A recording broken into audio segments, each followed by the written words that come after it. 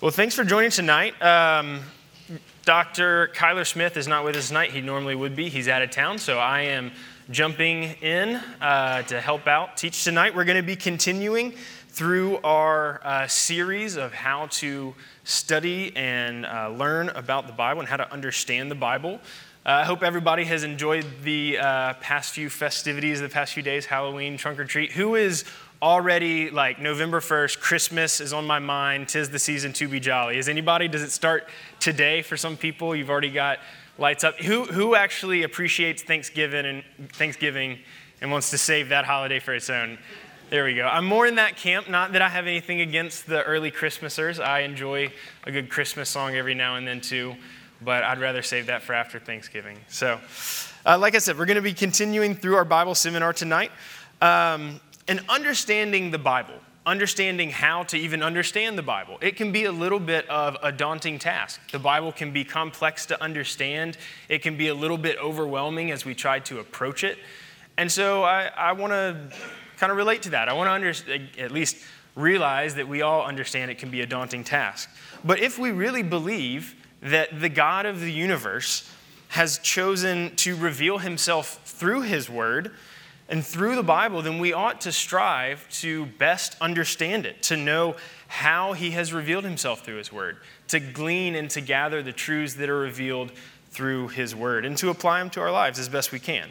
So I tell the college students when we're talking about the Bible and how God reveals himself and how he chooses to act in the world that we live in, I tell them that often God will use actually the most regular and kind of ordinary and natural things to bring about some of the most extraordinary and supernatural effects on our lives. And what I mean is, by way of example, we've been given a people to belong to. We've been given the church, the body of Christ, and we've just been called to gather together, to fellowship together, to worship together.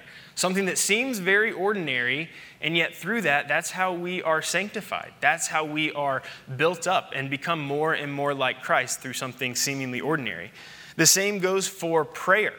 Prayer is something that seemingly is ordinary. We're just bringing our hearts, our needs, our desires to God. We're talking to God, and yet something seemingly ordinary, it's often the way that God acts or the way that God will actually bring about change. And even the act of prayer changes us inwardly through our posture of humility. So these ordinary things bring about extraordinary change. And the same thing is with the Bible. I think oftentimes, again, we can look at the Bible as very daunting, as a supernatural book of sorts. But the Bible you have in front of you, it doesn't seem all that different at first glance. And yet, God has called us to simply read it. And it's through that he brings about supernatural change. So that's why I want us to understand how to read the Bible well, how to understand the Bible well. When I was ordained here at Hickory Grove not too long ago, I was given this Bible. It was a very special gift. And in the front cover, Pastor Clint wrote a very kind word of encouragement and a note to me. And one of the parts of it that really stood out was he said, "My prayer is that your soul is daily refreshed by this book. In it are the words of life." And so this is simply no ordinary book. Contained within these covers is where we'll find the words of life. We'll be confronted with the God of the universe as he is revealing himself to us. Our Creator is actually speaking to his creation through the Bible, through his word. So I want us to take seriously that call. I want us to understand this book, and I want us to learn from it. So that's my goal, to help equip you all to do that. So just to recap a little bit, over the past few weeks, just to backtrack, the first few weeks of the seminar, Pastor Kyler looked at how we learn to see the Bible, and then he moved from learning to see the Bible into learning to read the Bible. And then last week, he covered how we learn the context of the Bible. And now there's many ways that we can think about biblical context. That word can be somewhat of an umbrella term. So even tonight, you might hear me say the word context. It still applies. So think of context as the umbrella term. Last week, maybe you could say you guys looked at literary context. So what you looked at was then how we understand key words in the Bible. key words in the original language and what they mean, and then how those key words make up the verses and understanding those verses in context of maybe an overall paragraph, and then moving in larger scope from the paragraph to the chapter, and then how that chapter sits within the context of maybe the overall book of the Bible. So you saw how different words have different meanings, how they're used, and how we need to understand the context. So literary context is important because, as you discussed last week, if you get that wrong, if you don't read verses in context or chapters in context, things downstream from that can go awry really quickly. So tonight, we want to still kind of pull from that idea of understanding context, but we want to understand it maybe more widely so that we understand how we learn about the background of the Bible, the background as context. Now, as we do each week, before we just jump into maybe a bunch of how-tos and practical kind of steps for understanding the background, I want to give a little bit of a foundation of why exactly it's important that we know the background, or why it's important that we ought to learn the background before just jumping right into the Bible. So, why learn the background? Well, first, the background is important because the Bible was written in time and space. The Bible was written in time and space. And what I mean by this is that the Bible is different from other religious texts in the way that it was created, in the way that it was compiled, in the way that it was written. So, like I said earlier, the Bible is a complex book in a lot of different ways. The Bible was written over a period of more than 1,500 years from beginning to end. It wasn't just kind of zapped out of thin air to one author or in some sort of vision. It was actually compiled over time. Not only was the time span diverse, spanning multiple different generations, ages, nations, but the actual locations in which the Bible was written was also just as diverse. So various parts of the Bible were written in various parts of the world. Obviously, most known in the Middle East, on the continent of Asia, but even parts of it throughout Europe, and even parts of it in northern Africa. As we understand the Bible, I have a definition here. Don't worry about writing it down. It's rather wordy. We'll kind of work through it a little bit. But it's from a pastor. His name's Voddie Baucham. He's a pastor serving in Zambia. And he uses this definition for how we ought to understand the Bible. He says, the Bible is a reliable collection of historical documents written by eyewitnesses during the lifetime of other eyewitnesses. They report supernatural events that take place in fulfillment of specific prophecies and claim that their writings are divine rather than human in origin. And we'll unpack that a little bit. And essentially, that's just a long way to say that the Bible is unique in its existence. The creation of the Bible is unique because it was written about real places, in real places, and kind of real time space about actual events that happened, real events that actually happened. Like I said a minute ago, it's different from other religious texts. So if you think about maybe the Book of Mormon, the Book of Mormon has one source for it, which is Joseph Smith. He has one source of the information that he gathered, which was through a vision that was using, to his account, specific glasses that he could use to read these tablets that no one else has ever seen, that no one else can verify. And so the Book of Mormon is more particular because there's only one source, there's only one person who's kind of authored it in this case. And so that one really can't be verified in other sense. Whereas the Bible is actually covering events that actually happened. We have multiple vantage points of those events so that you can actually confirm the validity of those events.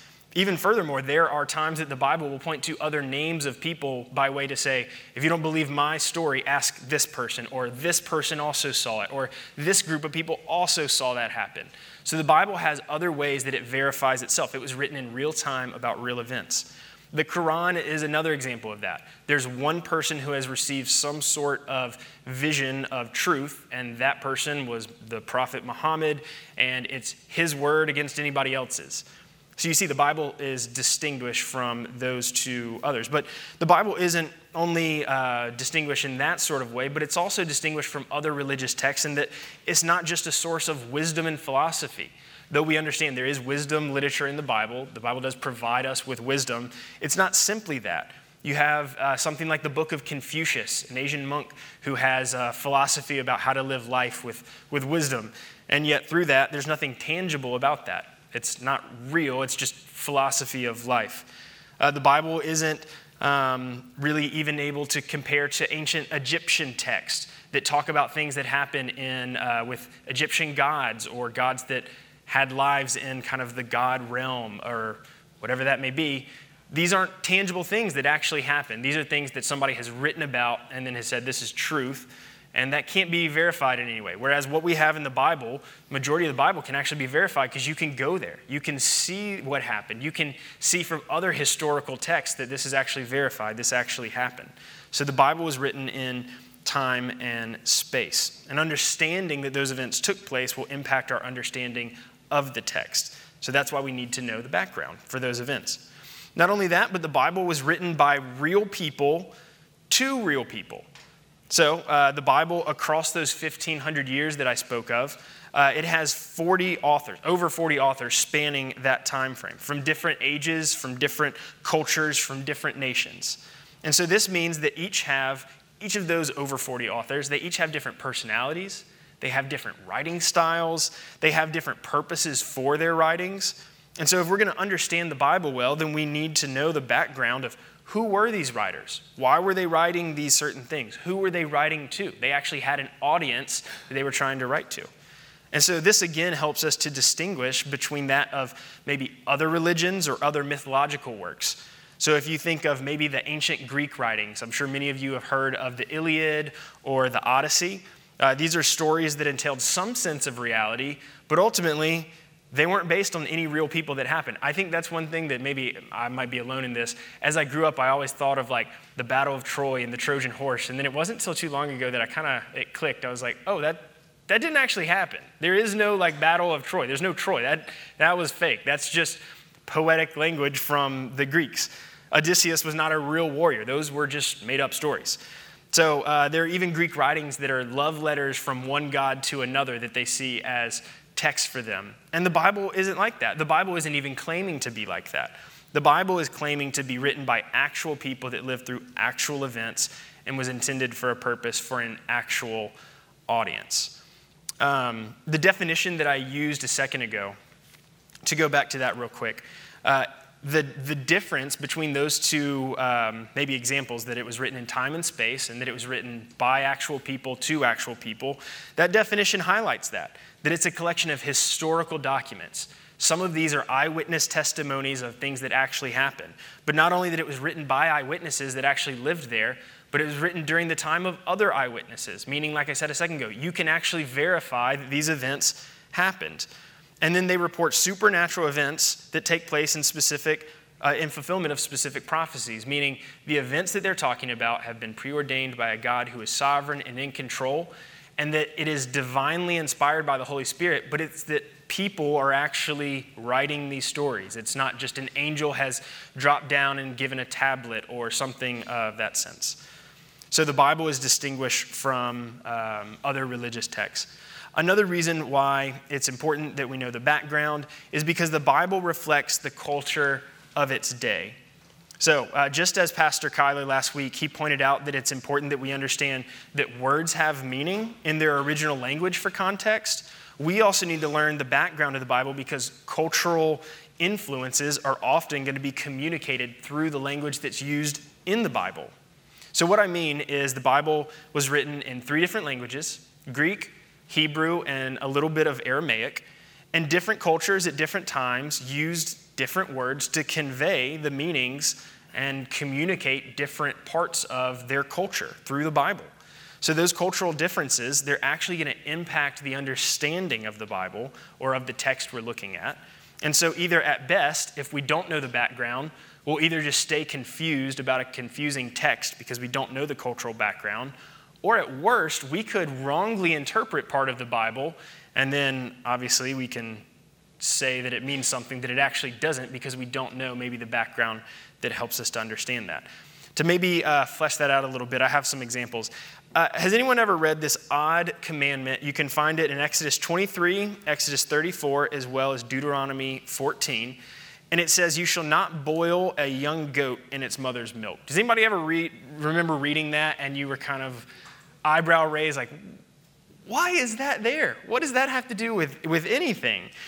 And we can be honest, as modern day, 21st century English-speaking Americans, that's a little weird. We don't understand what that means. So how do we understand what that means? Well, the best way we understand that is to understand the cultural background that led to why that was put in there in the first place. So scholars have actually found that in the early ancient Canaanite pagan rituals, the Canaanites were there in the Promised Land before Israel, the Canaanites would take a baby goat and they would boil it in its mother's milk as part of a pagan religious ritual. And so remember, as we think about God, especially as he was bringing the Israelites into the Promised Land, God was giving his law, he was giving his commandments, and he was calling Israel to be a holy nation. And with college ministry, when we talk about God's holiness, when we talk about understanding what does it mean for God to be holy, the way we think about it is that holiness is to be set apart. God is holy. He's set apart from sin. And so what he was doing, he was calling Israel to be a holy nation, a nation that was set apart from the other nations, a nation that wouldn't take part in the pagan rituals that went on with the nations around them. So he was calling them to live in such a way that would stand out as different than the other nations. And those nations took part in these odd pagan rituals. And so he was telling Israel, don't take part in those. Don't boil a baby goat in its mother's milk. So it sounds odd at first, but as we understand maybe the cultural background, it becomes less confusing and we gain some clarity. Another example of this would be maybe certain idioms or certain phrases that are used that convey importance. These you're probably more familiar with. So repetition is going to be an important part of certain cultural aspects by way of teaching. So you repeat something to draw attention to it, to distinguish it, and we see that God's holiness is one of the things that is drawn attention to 3 times. So that's why the angels cry out, holy, holy, holy. They're drawing attention to his holiness. They're distinguishing God's holiness above all else. Maybe you're also thinking of Jesus' teaching, where he says, truly, truly, or verily, verily. He's basically saying this is really important. You need to understand this. Truly, truly, I say to you. It's really important. So these were certain cultural cues that we might not understand today, but the cultural background at the time would help us to understand what is going on here, what is being drawn attention to. So that's why we want to learn the background. You can see from those various examples the way that the Bible kind of stands out from religious texts, the way that it was written in a certain way, the way that culture really does impact how we understand it. So I want us to transition then into the practical of how. So how then do we actually start to learn the background? And I've kind of sort of already laid it out in these first few points here. It's a little bit of a pathway for us to ask certain questions to get underneath the text to understand the background before we jump in and start reading. So for starters, we want to ask, who wrote this? Who is the author that wrote this text? The authorship plays a very important role in the background. So who the author is, it can impact our understanding of the text before we even get into the actual words that the author wrote, just by way of knowing who they were. Maybe it's the author's role that can help us understand the text as we approach it. So maybe think about how a different book might be written by a prophet, and maybe the words that would be used, the style that goes into that, maybe that would differ a little bit from a book of the Bible that was written by a king or someone acting as priest or maybe just a church leader. Those things are going to affect how we understand the text. Now, sometimes we can gather this information from the actual book of the Bible itself. So think of Matthew, Mark, Luke, and John. Some of the most uninspiring and least creative names for a book of the Bible, and yet they were just given those names because that's who wrote the books. We know who wrote them. That's what it was titled. It's not always the case, but in those instances, it works. And this helps us know who wrote it, maybe what their background was, what that means for them. Take Luke, for example. So we know a little bit about Luke, a little bit about his background. Luke was a doctor, so he's probably going to have an analytical mind. He's probably going to be very meticulous in how he searches for facts, how he interviews people, which is exactly what he did. He was trying to find out about these certain events that were going on. So that's Luke's personality, and that means it's going to impact our understanding coming to the book of Acts or Luke's gospel account. But then in contrast, maybe take Matthew. So Matthew, we know, was Jewish, and so his Jewish background is going to drive the way that he writes his gospel account. And so obviously, being Jewish, he's going to have a large impact with the Jewish community. He wants to thread that through how he tells the story of Jesus' ministry and the gospel. So we want to find out, if possible, who wrote the book, so that as we start to learn the background, we can learn about the author, learn about what they were trying to get at, what they were trying to communicate, and then go from there. So next, after we ask who wrote it, we want to ask when and where was this written? So this sort of background information is going to affect not just our understanding of the text, but even maybe where it fits in the storyline of the Bible. So where a text was written is going to provide context in helpful ways. For example, maybe if you're reading through some of the minor prophets, to know that a text was written by Amos or Hosea and to understand where it was written, it would help us to know that they were prophesying to the northern kingdom of Israel and not in the southern kingdom of Judah. Or maybe knowing that John wrote Revelation on the island of Patmos, that clues us in to let us know a little bit about what's going on to the persecution that John was experiencing or the persecution that was going on to the church at that given time. And so the same goes for reading through maybe Ezekiel, where we understand that he was prophesying during the time of the Babylonian exile. So he was not in Israel at that time. He was exiled. He was in captivity. Whereas as we read through Jeremiah and Isaiah, we understand that was written before the foreign invaders, so he was writing that in Israel. So then the where is important, but the when is also just as important, maybe even for what I said just then. It helps us understanding the background of where it fits into the timeline. So knowing that a book of maybe one of the prophets was written before exile into captivity, such as Micah or Nahum, versus the return after exile that we read about in Ezra or Malachi. That's going to drastically impact how we understand the story, how we understand what's being conveyed, maybe even the prophetic nature of what's going on in the actual text. All of that is going to help us understand that in the right setting and the right timeline. And even for New Testament books, depending on when you date the book of Revelation, that's actually going to have drastic implications on how you understand some of the apocalyptic literature that's contained within Revelation. So were some of the things spoken of in Revelation, were they talking about the destruction of the temple? Or was Revelation written after the destruction of the temple? Therefore, it's talking about something that's in the future, that's to come. Sometimes those are going to impact how we even understand the text as well.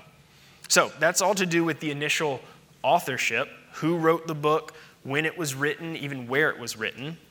But then we also want to ask the question about the audience. So to whom was it written? Who is the audience that the author is writing to? And so like I said at the beginning, culture is going to play a pretty large role in the background of a text, how we understand it, how we read it. And so knowing the original audience is going to help cue us into some of those cultural clues to help us determine what cultural factors are going to be at play. So think again, maybe the differences between the two gospel accounts, between Matthew and Luke. Matthew, coming from a Jewish background, he's a Jewish author, and he's going to be writing to a Jewish audience. And so Matthew takes a lot of time to focus on different aspects of Jewish life, Jewish tradition, and obviously Jewish fulfillments in the scriptures that showcase how Jesus really is the Messiah. He really is the Christ to come. Matthew wants to take time to develop that for his Jewish audience and make a straight line for some of those prophetic fulfillments that Jesus fulfilled. But then you have Luke, on the other hand, who he's trying to take an accurate account of events. He's the fact finder. He's the doctor. He's also not Jewish. So he's coming from a Greek Gentile background, and he's writing to a Greek and Gentile audience. So Luke wants to show that Jesus isn't simply a savior for the Jews, though he does highlight that, but he wants to showcase that Jesus is a savior for the whole world.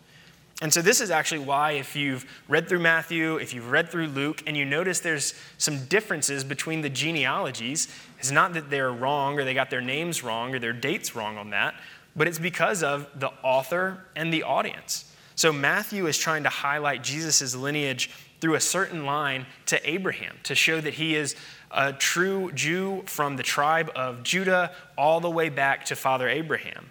Whereas Luke is going to highlight Jesus' lineage through a different line all the way back to the first man, Adam, to show that he's related to the very first Adam who fell in sin, and Jesus is the one who has come to save the entire world. So different authors, yes, but also different audiences, which is why we would understand them in different contexts. And so then you can also think about how an audience or maybe the recipient can impact the nature of the letter. So think in your mind of 1st and 2nd Timothy. So that's an example of a title not being the author, but rather the recipient. 1st and 2nd Timothy is written to Timothy, who's a younger brother in the faith of Paul.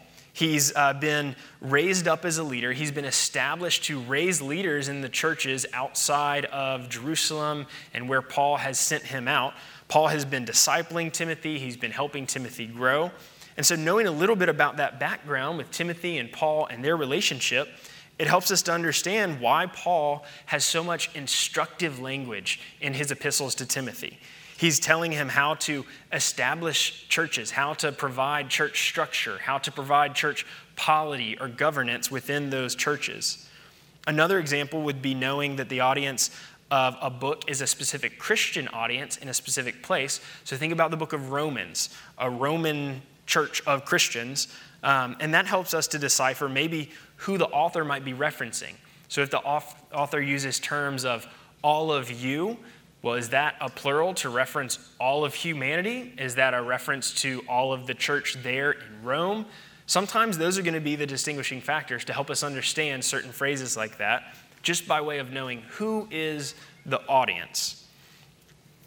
Another question about the audience that we can use as a helpful tool in learning about the background is knowing where were the recipients? So where was the audience? What setting did they find themselves in if it was to be different from the author? So in some instances, the author would be writing to an audience where they were in the same geographical location, under the same cultural kind of parameters, and yet sometimes the author is writing to a different continent or to a different group in a different place, and that plays a part in how we understand the background as well. So for some context and example, maybe if a book's audience was in a Hebrew setting, like we've talked about, within maybe even Old Testament, within the nation of Israel, during the reign of King David, then that's going to have a drastic difference in how we understand the receiving of this text to that audience than someone maybe in a New Testament context where they're in a Hellenized Greek context with Roman authority over top of that. They're going to read certain texts in a different way. So that's why we get some examples of the disciples in the New Testament having this idea that the Messiah is going to come overthrow the Roman government because they've been oppressed by Rome. Whereas maybe somebody in the Old Testament might see that in a different context. And that's because of where the audience is actually residing, what the setting of the audience is. And so you can kind of see this logical progression that we're going through with these different questions. One question will sort of bring up another question, which brings up another question. And so these questions are just helpful just to walk through as you start to approach a text. So moving from the author, who the author was, where he wrote it, when he wrote it, to the audience, who is it written to, where were they at, where were they located, we want to move to more of descriptive questions like what was happening. So what was happening there at that place where the audience was, or maybe where the actual author was? Now, this can be a question for both, like I said, for the author as well as the audience. And both are important, and both can influence our approach. So, again, example, for knowing that an epistle, or the audience of an epistle, is a church community, maybe that church community was undergoing intense persecution, or maybe there was sin and dissension within that church community that was going unaddressed.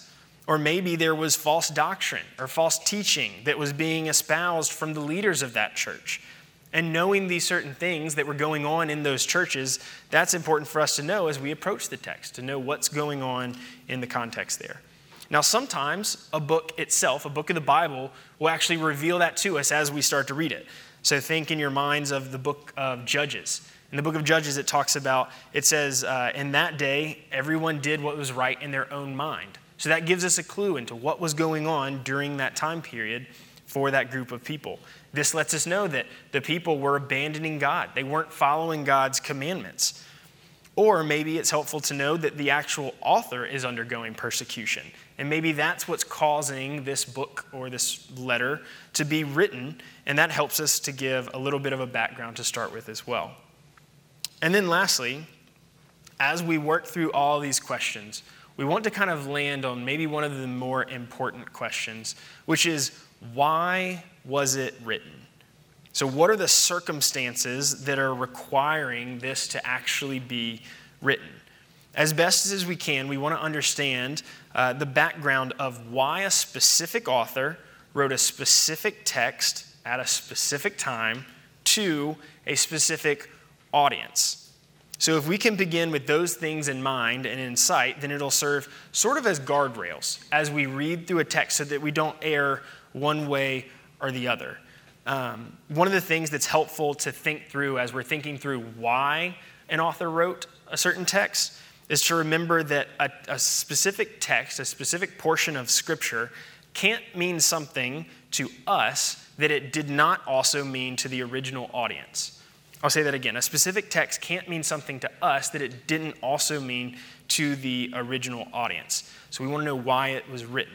So, for example, if we think of the book of Revelation gets kind of bullied a lot. And if we think of the book of Revelation as just some super secret kind of code book for Christians of the future to unlock based on modern events that are happening, and that's the only way that we can understand the true meaning of Revelation, then we rob the original audience of that original authorial intent and purpose.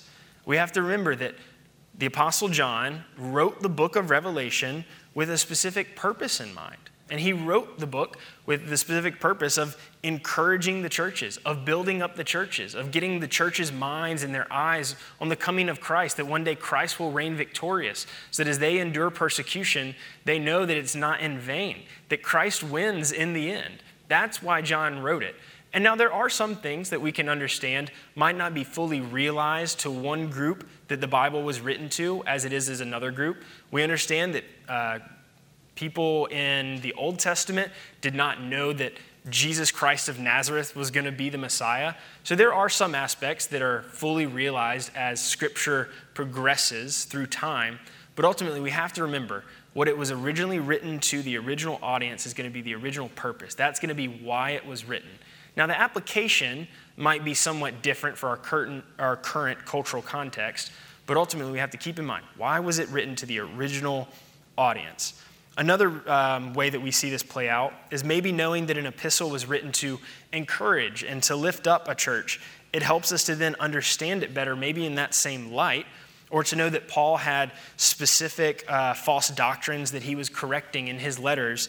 That helps us understand the focus of Paul's admonishments to the church, encouragements to the church. And then again, even in the Old Testament, knowing that the law was written down to remind the nation of Israel that their God was a holy God and that his law was perfect and that he had saved Israel as a picture of his covenantal love and that this was to be remembered as an example of his promise-keeping nature. Those things were written down so that they wouldn't forget. And so for us, we can't take it and strip that of its original meaning to make it mean something to us that it didn't also mean to the Israelites. And so as we come to somewhat of a close, I want to give us maybe some tools and some resources. Some of this might feel like a little bit of a repeat from last week with Kyler's tools and resources. These are just some helpful things because as you walk through these questions, you might be thinking, well, these questions are helpful, but I'd rather just have the answers to the questions than you just giving me the questions themselves, which makes sense. So first and foremost, sometimes the way that we would learn the answer to these questions about the background of a text is to actually read the text itself. So sometimes simply reading through various books of the Bible is going to help illuminate some of these questions to us. Sometimes other books of the Bible are going to provide a little bit of clarity to other books of the Bible. You might think of First and Second Chronicles, and First and Second Kings. There are going to be a lot of overlapping narratives there, even First and Second Samuel.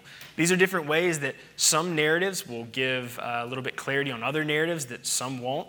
as well as the gospel accounts. We have 4 different gospel accounts, not that they're different in actually what happened, but that they're going to highlight certain aspects. We looked at that with Matthew and Luke. Even the Gospel of John. John seeks to point to Christ as the one who has come, the sacrificial lamb, to save us from our sins.